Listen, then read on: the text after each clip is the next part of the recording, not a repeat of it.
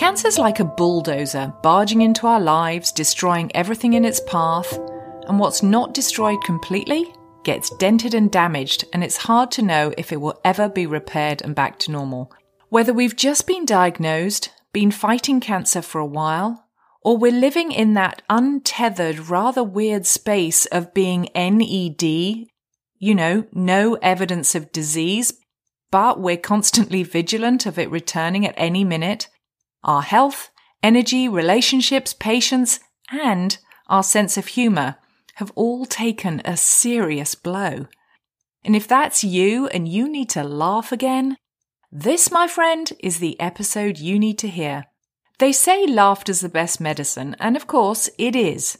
It's been proven to send those feel-good hormones, endorphins, rushing around our bodies. They lower our heart rate and reduce our stress levels.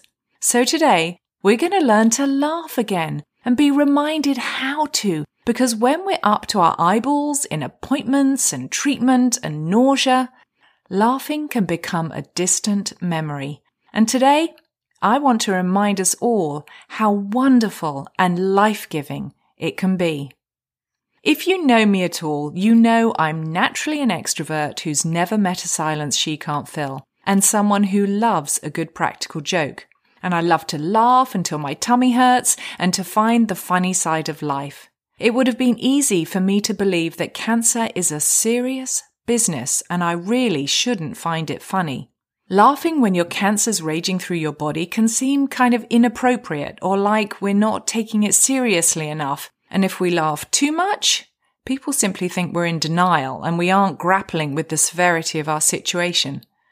The trouble was, for me, I had rectal cancer, and there were far too many crazy stories for me not to laugh. If I hadn't seen the funny side, I truly believe the weight of what I was carrying would have crushed me. Cancer is a serious business, but let's be clear, it has no right and no say in whether it steals our laughter and its friends, those feel-good endorphins we so badly need. When I was diagnosed, our kids were 14, 12, and 9. Not quite in the constant bathroom joke stage of elementary school, but they certainly hadn't grown out of having a good giggle at the mention of anything toilet or bottom related. So you can imagine the fuel my original colonoscopy was to that fire. The sight of Mum drinking about 14 million gallons of prep fluid and basically setting up camp within a 10-second sprint of the loo had everyone smirking and laughing. And of course, being the sensible, serious one in the house, I had totally hammed it up and made the most out of our communal laughter. I wasn't nervous about my colonoscopy. Why should I be? I'd just run a marathon and was, as far as I could see, wonderfully healthy. The colonoscopy just felt like a bit of a laugh, until it wasn't. When the results came back that they'd found a 5-centimetre tumour, and that tumour was either cancer or lymphoma, no one laughed. Least of all the kids. Having lost both their grandma and aunt to cancer, as far as they were concerned, people who got cancer died, and died quickly. But as time went on and treatment began, we started to learn to laugh when we could have just cried. And then there was the time I brushed my teeth with Preparation H. I know, it's disgusting. I'd like to say that it happened because it was dark, it was late, we were out of town, and I just wanted to snuggle under the covers. But that wasn't it. And I'd like to say that it happened because I was in a hurry, or that I was maybe praying so fervently that I didn't realize what I had in my hand. But that wouldn't be true either. And I'd like to tell you that God has used this horror to show me a deeper truth about himself and how much he loves me. But unfortunately, that would be a big, fat, gobsmacking lie too. You see, the truth is, I just wasn't thinking. I was daydreaming with my mind off with the fairies somewhere, and I simply wasn't concentrating. As I started to brush my teeth, the lack of the familiar minty fresh taste washing through my mouth immediately rang alarm bells. I looked down at the tube of what I had assumed was my travel size Colgate Total toothpaste, with added whitening, of course, in my hand. But no.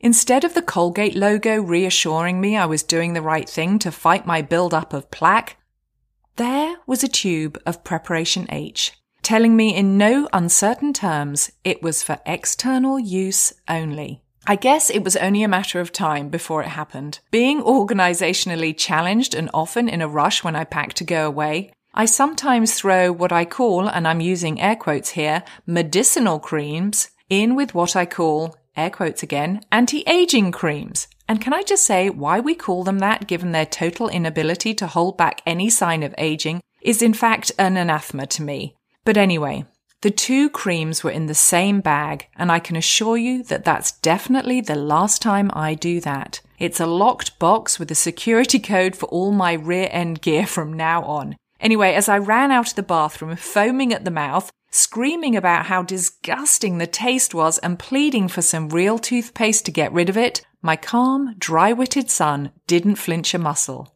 He just sighed, threw me his tube of Crest Winter Fresh, and helpfully mentioned that the manufacturers of Preparation H probably didn't have taste in mind when they developed it. Thanks, James. Once I was minty fresh and over the shock, it didn't take us long for us to laugh about how I'd obviously not read the instructions. Here's just a few of the Preparation H instructions I totally ignored. I hadn't cleansed the affected area by patting or blotting with an appropriate cleansing wipe, and I had no intention of using it 4 times a day, especially not after a bowel movement and not in my mouth.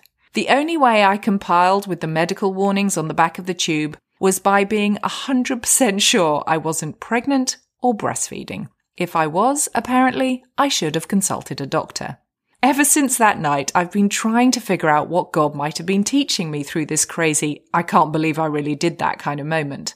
When I stole a bra, and yes, I did that, by accident of course, and I'll probably tell you about that sometime, he showed me how much emotional baggage I was carrying around with me. When my rather stupid dog Chester, yes, I mentioned him before in a previous episode, got sucked down a storm drain, and yes, that happened too, he showed me how to look ahead to solid ground.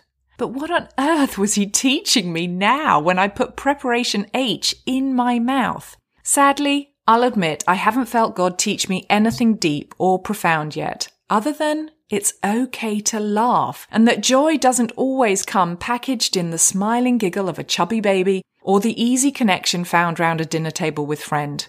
Sometimes joy comes from taking what life throws at us and seeing the funny side in it.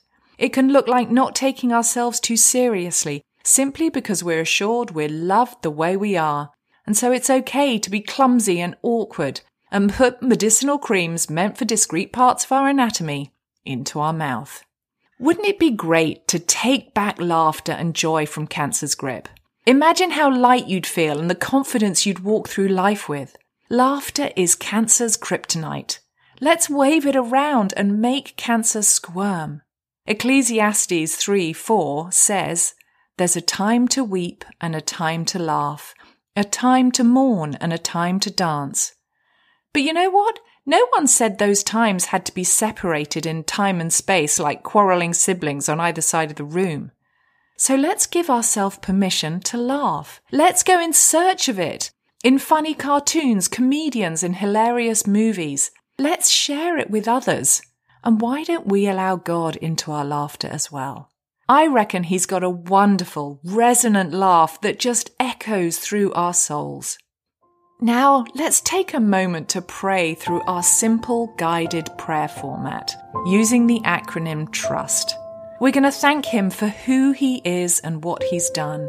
We're going to rest in his love, unburden our hearts, surrender our hopes, fears, and needs. And lastly, we're going to take him at his word. But before we do that, I want to encourage us all that just because we're now entering a time of prayer, we don't have to be all terribly serious and start using super spiritual language and become someone we weren't 2 minutes ago. God welcomes us into his presence just as we are and exactly who we are. If today that means you're grinning and giggling or feeling lighter and more mischievous, then take that wonderful mood into God's presence. I have a feeling he'll be absolutely delighted. And as always, can I encourage you to enter into this time of prayer, making it your own? Don't forget, you can pause the audio if you need to hang out with God for a little bit longer. Let's start by thanking Him for who He is and what He's done. Lord, I thank You that You are a God of joy and laughter. You take delight in Your creation and You take delight in us. Lord, You turn our mourning into joyful dancing. You've taken away our clothes of mourning and You clothe us with joy, and we are so grateful and we give You thanks. Lord, You created our bodies to release chemicals that lift our mood, alleviate stress, and lower our heart rate when we laugh and when we find joy in life. Lord, we're so grateful for that. And Lord, we thank You for being a God of love and laughter, as well as truth and justice. Take a moment to thank God for who He is and the ways You've seen laughter and joy spring up in the middle of cancer.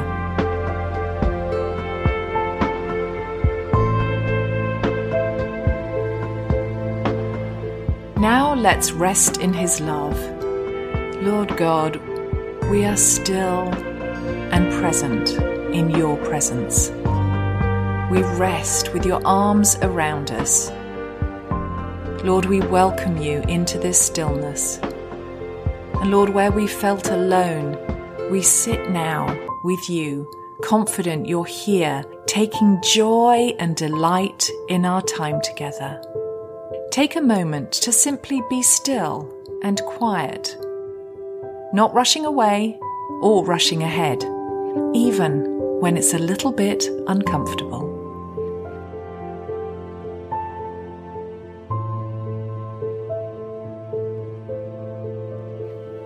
Now let's unburden our hearts to God. Lord, it's not easy to find the joy and laughter in the midst of all we're going through. Cancer weighs us down, it steals our joy and tells us laughter is a thing of the past. Lord, we just hate that. We long to laugh and giggle and feel joy and life again. With all the physical pain we're going through, emotional stress, financial burdens weighing us down, and to top it off, a worldwide pandemic this year keeping us from our loved ones, we feel alone, forgotten, and at our best resigned, but at our worst moments, angry and frustrated. However you're feeling, take a moment to tell God. I want to invite you to unburden it all to Him. You're secure in His love, and there's nothing you can tell Him that will shock Him or make Him turn His back on you.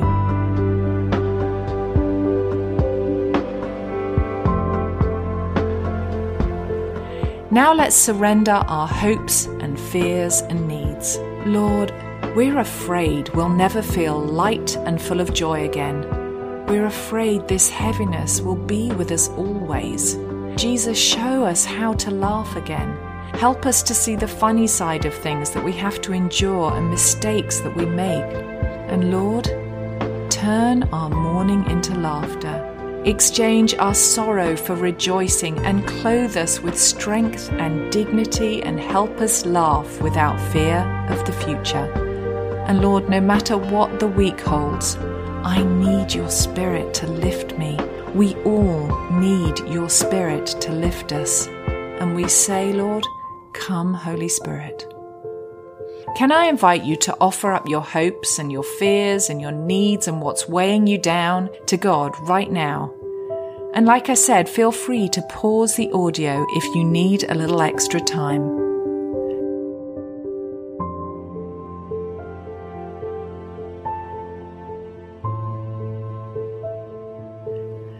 And lastly, we're going to take Him at His word.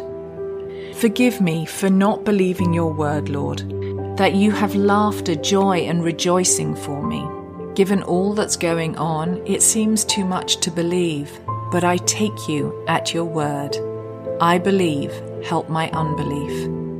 You delight in us, and as hard as that is to wrap our heads around when we feel so broken and used up, Lord, we choose to believe You and enter our days confident in this truth. And Lord, we'll delight in you too. Lord, you are the beginning and the end. Let our days begin and end with you.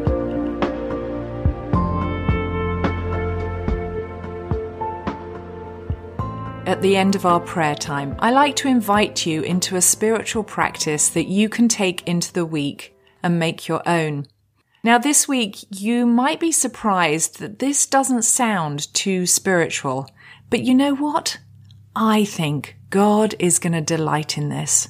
Your spiritual practice for the week ahead is to go and find some laughter. Maybe you want to watch a romantic comedy that has you in stitches. Maybe you're going to search out some funny cartoons. Or maybe you can watch some comedians. Or maybe you can just watch your kids having a laugh and laugh along with them. But our spiritual discipline, our spiritual act of worship this week is to delight in our life, to find the laughter and to rejoice with God in it.